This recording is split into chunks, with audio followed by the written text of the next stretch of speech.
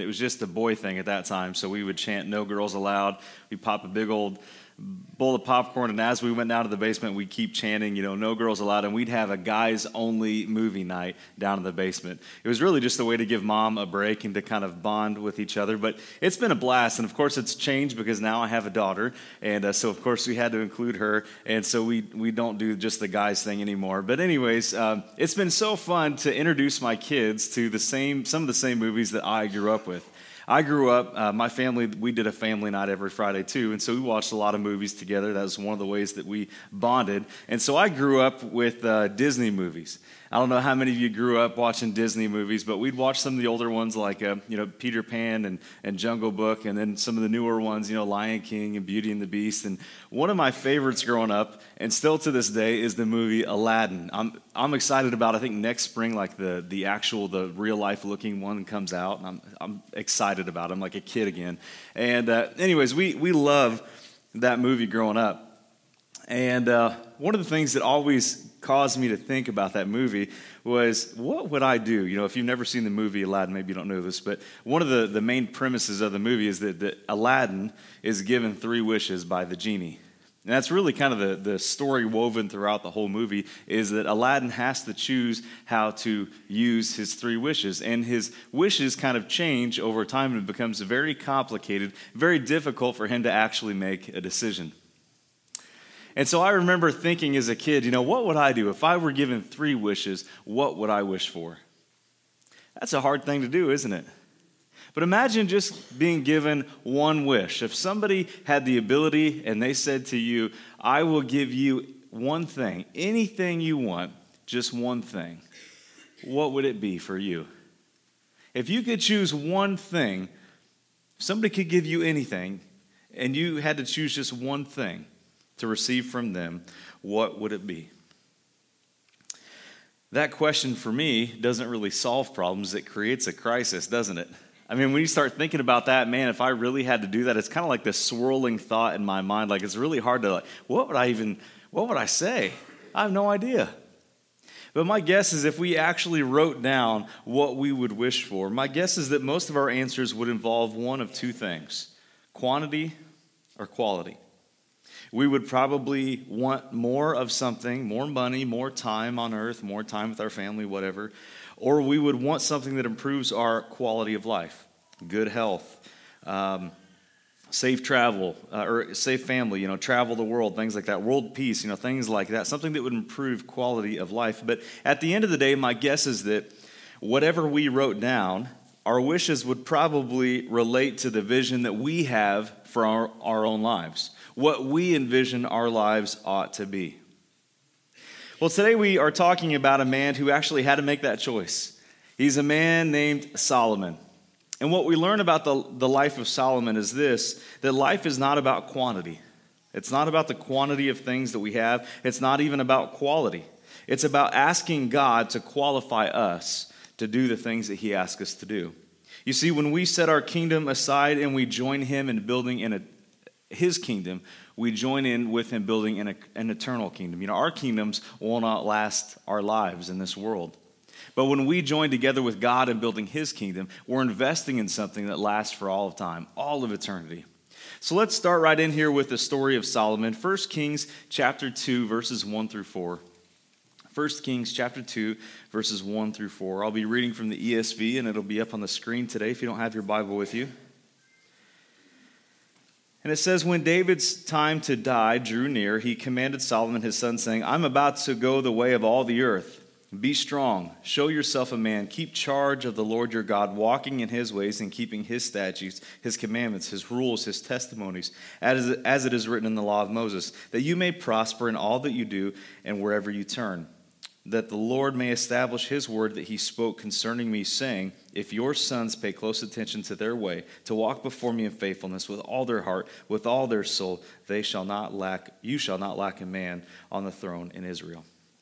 So Solomon's story really kind of ends as David's story is coming to a close. Of course, Solomon by this time is 20 years old, but the Bible really doesn't talk much about Solomon until David begins to die. He's close to death here.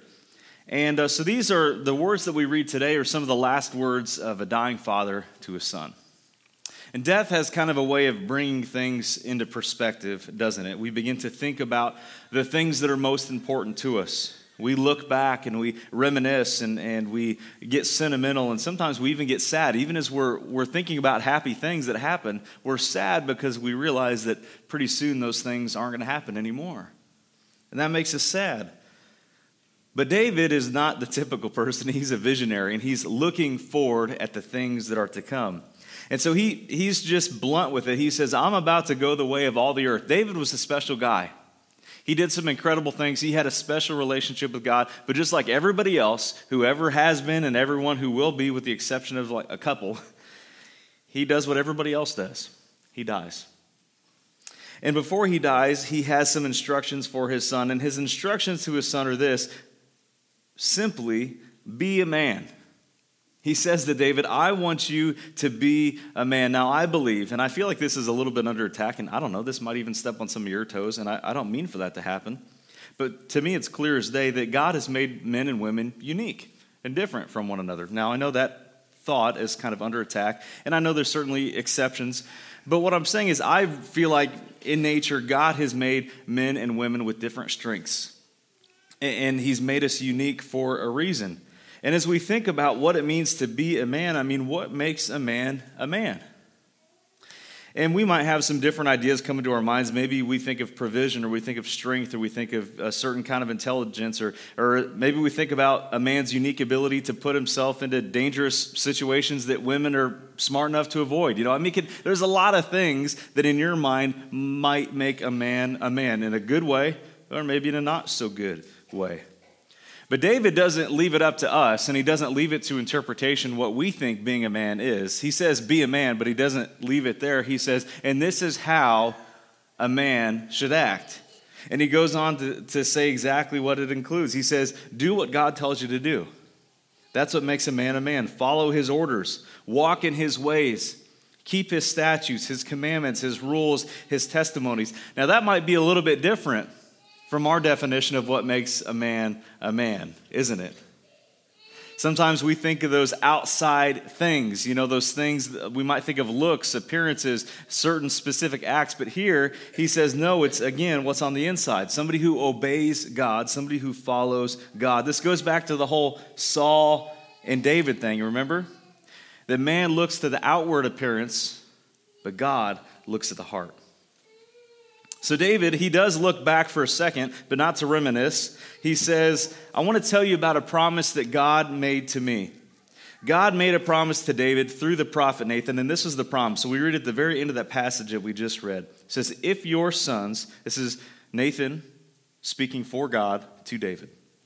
If your sons pay close attention to their ways, to walk before me in faithfulness with all their heart, with all their soul, you shall not lack a man on the throne in Israel. So God's message to David is this: don't sell out for a temporary kingdom. Buy into an eternal one. And David gives the same advice to his son. He says, buy into the eternal kingdom of God. Don't get distracted with the things of this world. Now, that's not an easy thing to do, is it? We are surrounded by distractions, things, people, things that pull us away from God all the time. Sometimes it's even seemingly good things that can pull us away from God. So this isn't an easy thing to do, but consider that Solomon, he had quite the kingdom, didn't he? He inherited an incredible kingdom. So for him not to get distracted by that earthly kingdom, that's hard. You and we don't know, I don't think, what that's like. I mean, David had given his son peace on all sides, and David knew the art of war, but Solomon, because there were no wars to fight, because he was at peace, because of what his father had done, Solomon, he knew the art of making a deal. He was a deal maker. He made deals with everyone. And we learn a little bit about that. But before we jump into that, I want to talk to you about this term. I don't know if you know this term, infanticide. Does that ring a bell? We see it in the animal kingdom, especially like you think of lions, for example. And what a male lion will sometimes do is he will kill infant male cubs that he thinks might be a threat later on. And we see it in certain species of monkeys and other animals. But sadly enough, we also see it in people sometimes. And we think about times in medieval times when monarchies were very common. Sometimes a new king, what he would do is he would kill anyone who was a threat to his kingdom. And that was pretty common even for this time when Solomon becomes king. We might expect that from Solomon to kill any potential heirs, but he doesn't do that. Actually, he had a threat to his throne. His name was Adonijah. I keep looking at I'm a Bears fan, and the Bears used to have a defensive, I know, I can't help it.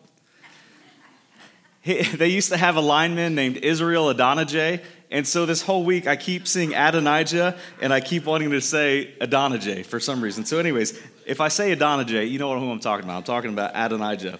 Can't get the Bears thing out of my head, sorry. So anyways, Adonijah was one of David's older sons. And he was really a more likely candidate to be the king in Israel, but that wasn't what God had chosen. God had ordained that Solomon was going to be king, but even though it was God ordained, it wasn't easy.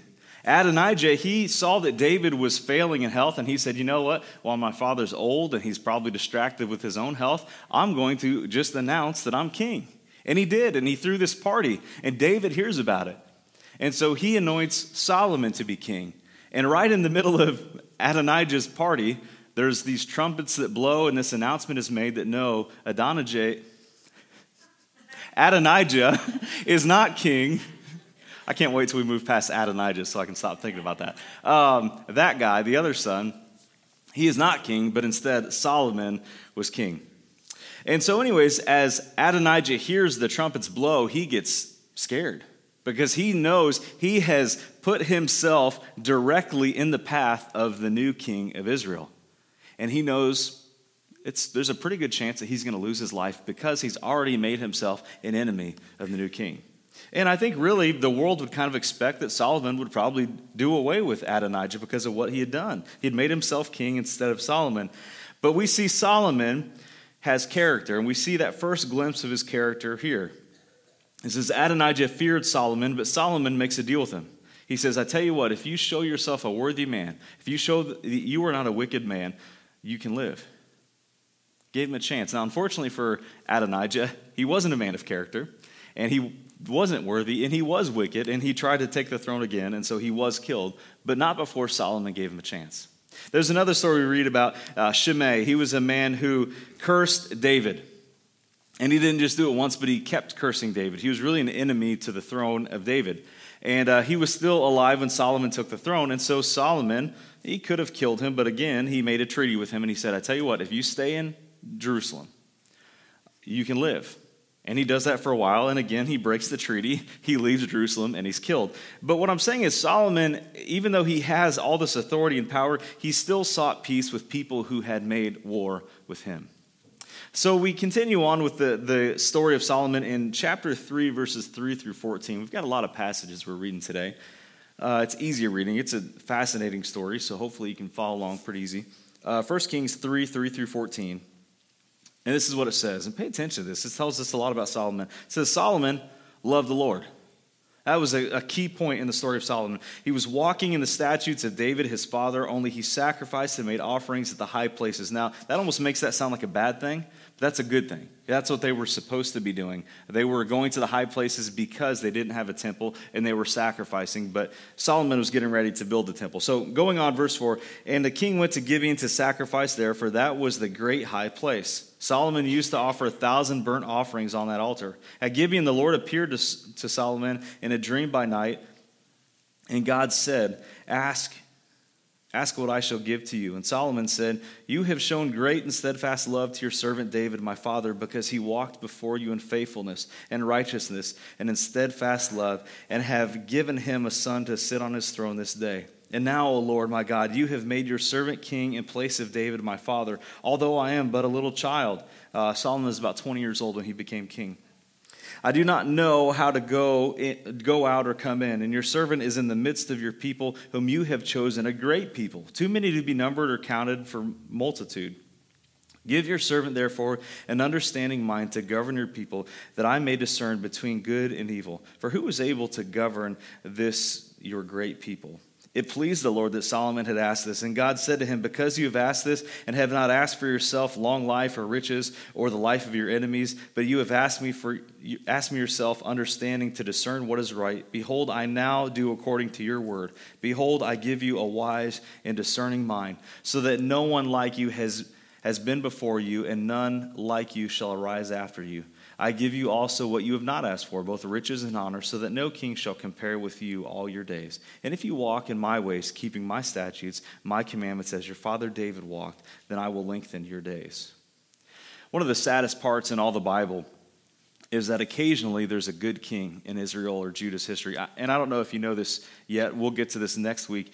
But the Israelites become a kingdom when we refer to that as Israel. After Solomon, the kingdom's divided into the northern kingdom, Israel, and the southern kingdom, Judah. Okay? And so we read kind of these separate histories at times where there was a king in Judah and a king in Israel. And so we read kind of this tragic history that even in Israel and both Judah, time after time, the kings of Israel and Judah are evil. It says, so-and-so did what was evil in the sight of the Lord over and over. But occasionally you get somebody who does what's right, who does what's good, who follows God. But then right after that, you read that his son does the exact opposite, does what is evil in the eyes of the Lord. And it's a heartbreaking thing that we see in biblical history, people rebelling against their parents' faith.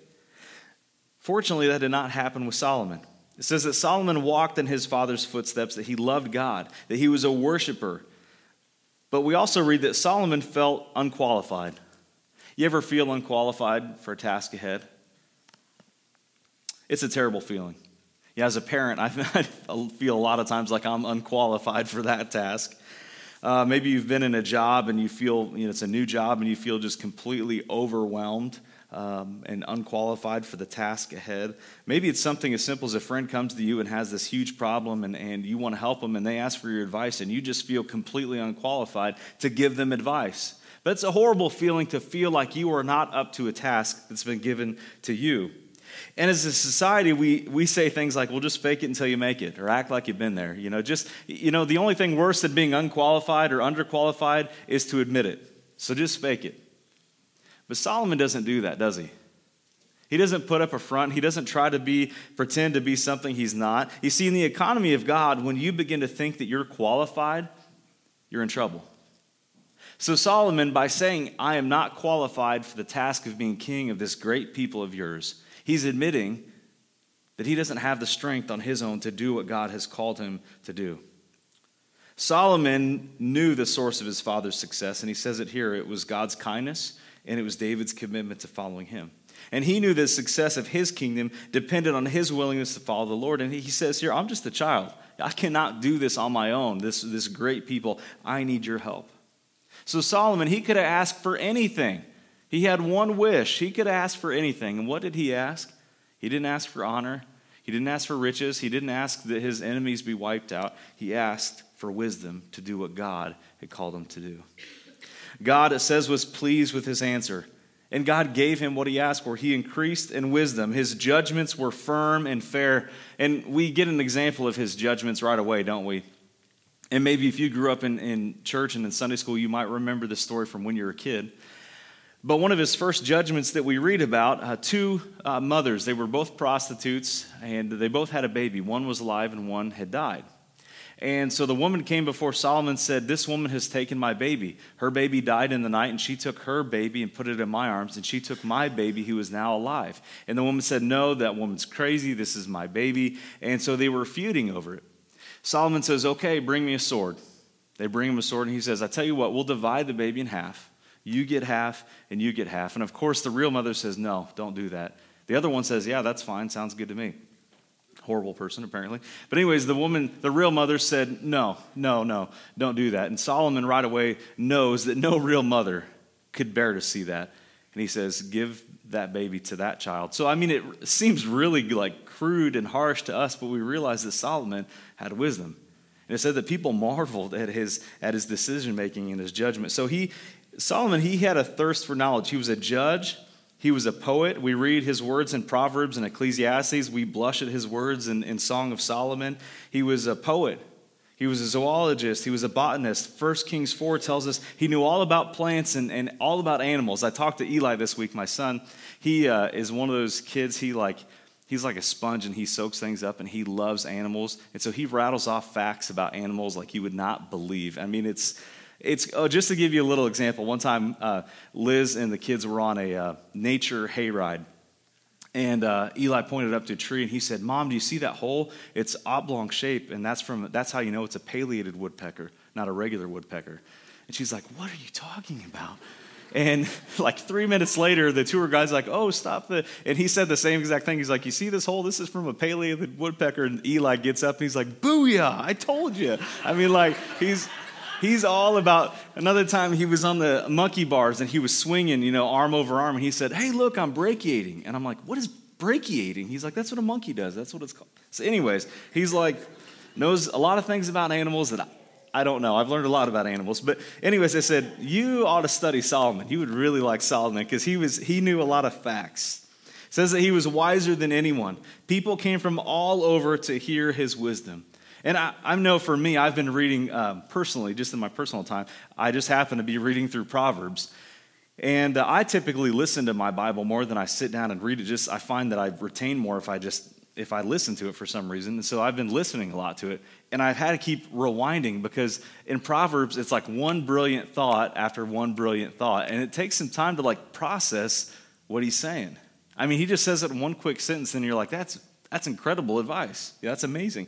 And it's just the whole book of Proverbs is like that. I mean, he was wiser than anybody that has been or ever will be. That's what God says here. So he increased in wisdom. We also see that he increased in worship. One of Solomon's greatest accomplishments was that he built a temple. It says that it took 180,000 workers 7 years to complete it. Now, there's no way they could have been working at the same time because, honestly, the temple was not that big of a building. I can't remember the exact dimensions, but it talks about how many cubits, and a cubit is 18 inches. And so I want to say it was like 100 feet. It wasn't a very big place, but it took 7 years to complete, not because it was huge, but because it was so ornate.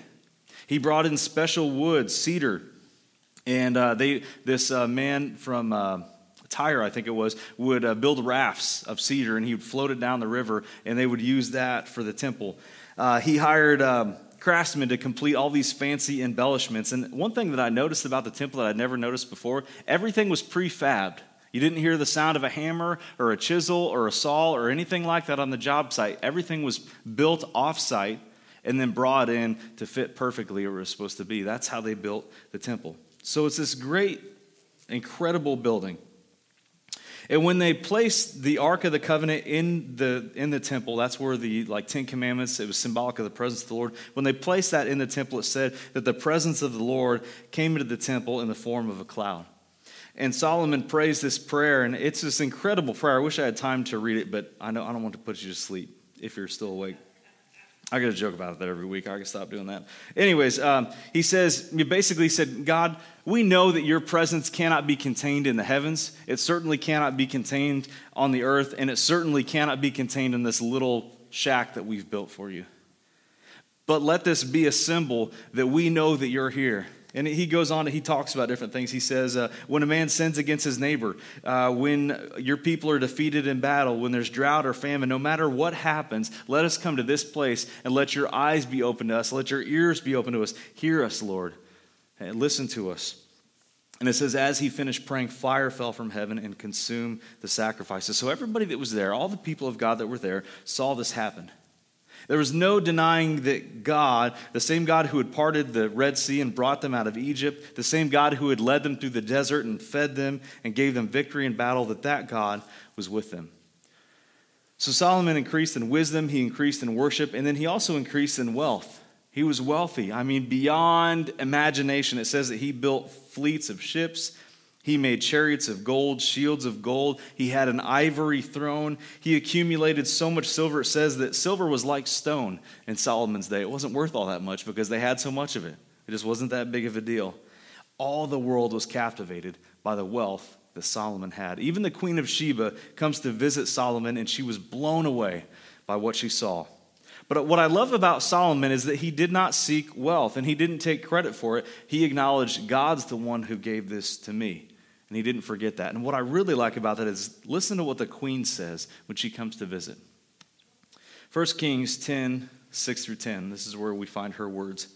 She said to the king, "The report was true that I heard in my own land of your words and your wisdom, but I did not believe the reports until I came and saw with my own eyes and I had seen it.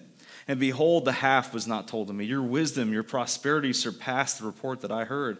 Happy are your men, happy are your servants who continually stand before you and hear your wisdom. Blessed be the Lord your God," listen to this part, "who has delighted in you and has set you on the throne in Israel." Did you catch that?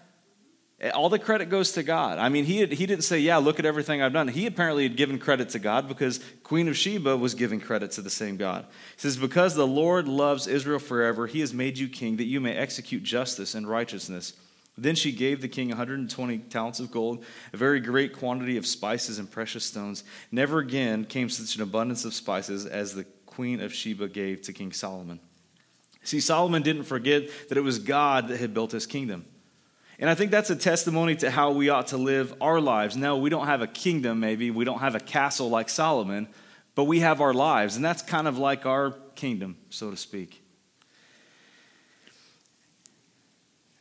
And so rather than seeking money or things, we ought to be seeking after God like Solomon was. Solomon now, he had great wealth. Now, that doesn't mean that if we follow God, that God's going to make us the richest people that have ever lived. That happened for him, but that may not happen for us. The point is that we will find fulfillment and satisfaction in things that things won't provide, I guess you would say, in something that things won't provide.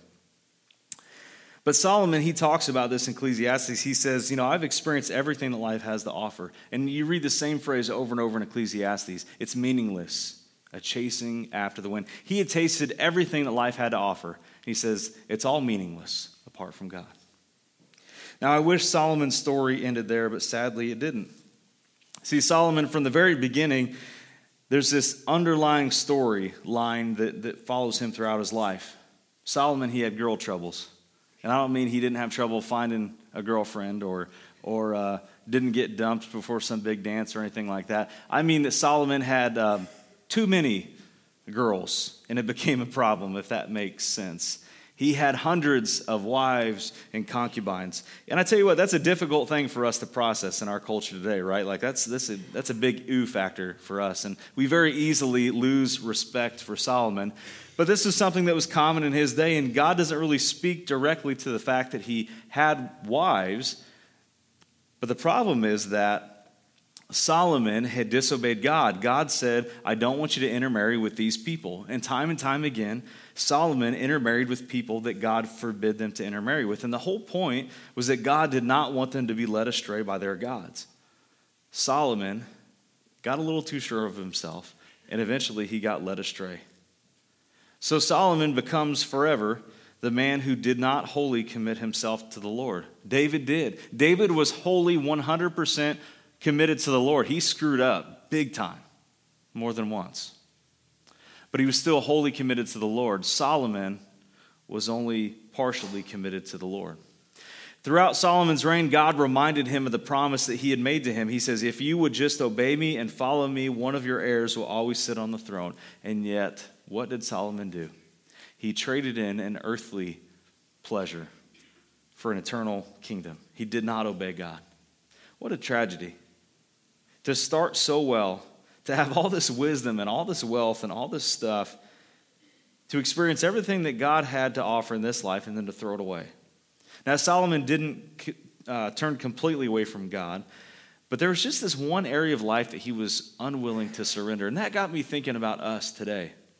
It's so many times like Solomon, and honestly, it's kind of hard to relate to Solomon, isn't it? I don't think anybody feels like they've got more money than they know what to do with in this room. If you do, let me know.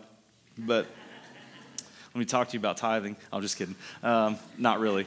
But I don't think any of us really relate real well to Solomon, and his wealth. I mean, this is a hard thing for us to grasp, but I think we can all relate to not being completely 100% surrendered to God. And I think what happened with Solomon is there's just this one area of his life that he refused to give to God. And that one area that he refused to give to God is like a slow poison for him. And eventually it took over. And I think for us, sometimes it's easy for us to think as long as we surrender at least 51% of our lives to God that we're good. As long as we give him the majority of us that we're okay. But if we are not 100% sold out to him, I mean, that's not how surrender works. Surrender is everything. Either you follow him with your whole heart or you don't. And it's so easy for us to hold back certain things in our lives. It could be an area of our life like relationships. This is one thing I want to talk to you young people just real quick, like teenagers, college-age students. This is one thing, and I'm telling you from experience because I was here, that it's really hard sometimes to give that area of relationships to God. It's like we want to follow God, and we want to know about God, and we want to read our Bible, and we want to go to church, and we want to call ourselves Christians, but sometimes it's very hard for us to give our relationships to God. The Bible talks about not being unequally yoked. In other words, not being in a relationship with people who don't have the same values and same beliefs that we do. And yet time and time again, I see young people especially fall into that. I fell into that. Was in a relationship for a long time that I had no business being in. And thankfully, God in his grace and his mercy rescued me from that. But that was all him. If it were up to me, I would have continued down that path. And I certainly would not be here. But man, I want to challenge you young people. If you're in a relationship that you know is not God honoring, that you know is not consistent with what you believe in, then why are you in it? But sometimes there's certain areas of our lives that we refuse to give to God. Relationships, it could be finances. Sometimes it's a habit or an addiction. You know, it could be an addiction to a substance. Or it could be something as simple, and we might not even think of it as a big deal. It could be just how we talk about other people. Could be anything like that, but it's just something in our life that we refuse to give to God. And at the time, it might not seem like a big deal, but over time, it slowly poisons us, just like in the life of Solomon. So what we see in the life of Solomon is this: the life is not about quantity. It's not about the quantity of things. It's not even about quality. It's really about asking God to qualify us for what he wants to do. You see, when we set our kingdom aside and we join with him in building his kingdom, we build an eternal kingdom. But when we refuse to surrender our lives, when we refuse to give God all of who we are, it shows that we've kind of lost sight of why we're really here. And I think that's so common for us, isn't it? To get wrapped up into thinking that our time on earth is really just limited to our time on earth, and that's it. We forget that the whole reason we're here has this eternal plan, this eternal perspective, that there are opportunities that God has in mind for you that you might not even know about, but he has opportunities in mind for you, and he's expecting you to make the most of those opportunities. And if you don't have your eyes open to God's eternal plan for your life and eternal purposes, you're going to miss out on those opportunities. God may have it in mind for this one person in your life, for you to be the person that brings them to the Lord. But if we don't have that eternal perspective, if we're only focused on our lives here on earth, we miss those opportunities. And it might not be as direct as that. It might be something else. But my point is this, that sometimes we lose sight of why we're here on earth. You ever think about that? Why you're here? What this life is really about, why God has placed you on this earth? Do you think he's just placed you here to grow up, get old, get aches and pains, make a pile of money, spend a pile of money, and then die? Is that it? I think God has placed us here on this earth for a reason. And I think it's important that we always have that in mind. And man, Solomon, he had that for a while, and he lost it. He got distracted with the things of the world. But God has placed you here for a reason. He's placed you here to build his eternal kingdom. And what's really cool is that when we build a kingdom by surrendering to him, people take notice. Did you notice that in the story of Solomon? Solomon built a kingdom the way that he should have. He was following after God, and everybody around him took notice, and they saw it. The Queen of Sheba herself wanted to come see his kingdom. And I think when we build a kingdom the way God tells us to here on earth, that people take notice and they say, and it might not be a big old castle, a big old house or nice. That's not the kind of kingdom I'm talking about, okay? I'm saying if we do the things that God calls us to do, I think people are going to take notice of our lives, and they're going to say, I wonder what's different about that person. I want to know what that person has that I don't. That gives us an opportunity to tell them about the one true God, just like the Queen of Sheba gave glory to God. So my hope and my prayer for us is that we have an eternal perspective of this life, that we consider why God has placed us on this earth. That it's not about quantity, it's not even about quality of life, it's about being qualified for what God has called us to do. So the question is, what has God called you to do on this earth? And don't get bogged down if you don't have a real specific answer to that. I'm not saying everybody's called to be a preacher, teacher, anything like that. I'm just saying God has placed you where you're at for a purpose. So if you don't know your specific purpose in life, your purpose in life is simply this: to follow Him, to be connected to Him, to ask Him, God, what is it that you desire for my life? That's His will for you. Let's pray. God, we thank you for this day you've given us today. We're thankful for the chance that we have to gather together in this building. We're reminded, God, that you're a God of beauty and power, especially this time of year, Lord, the changing of seasons, and we see how you have put things in perfect order. Lord, help us to constantly be reminded by your presence and your power through the things that surround us, just like Solomon was, Lord. Lord, I pray that we will take Solomon's example, at least the first half of his life, of being focused not on our own kingdom and what we think needs to happen, but focused on you and what you want to happen, what you want us to do. Lord, I pray that we, even though we may feel unqualified, that we will understand that you are the one who qualifies us, that it's your grace and your love for us that qualifies us to share your love with the people around us. Give us the courage and the strength to do that, Lord. It's your name I pray. Amen. Let's stand together. We're going to sing a song of invitation today. And my invitation to you is pretty simple, is just to think about what kingdom are you building? Are you building your own kingdom, or are you building His kingdom? And are you worried about your quality of life and the quantity of the things that you're accumulating, or are you more worried about doing the things that God has called you to do? But that starts, first of all, with surrender.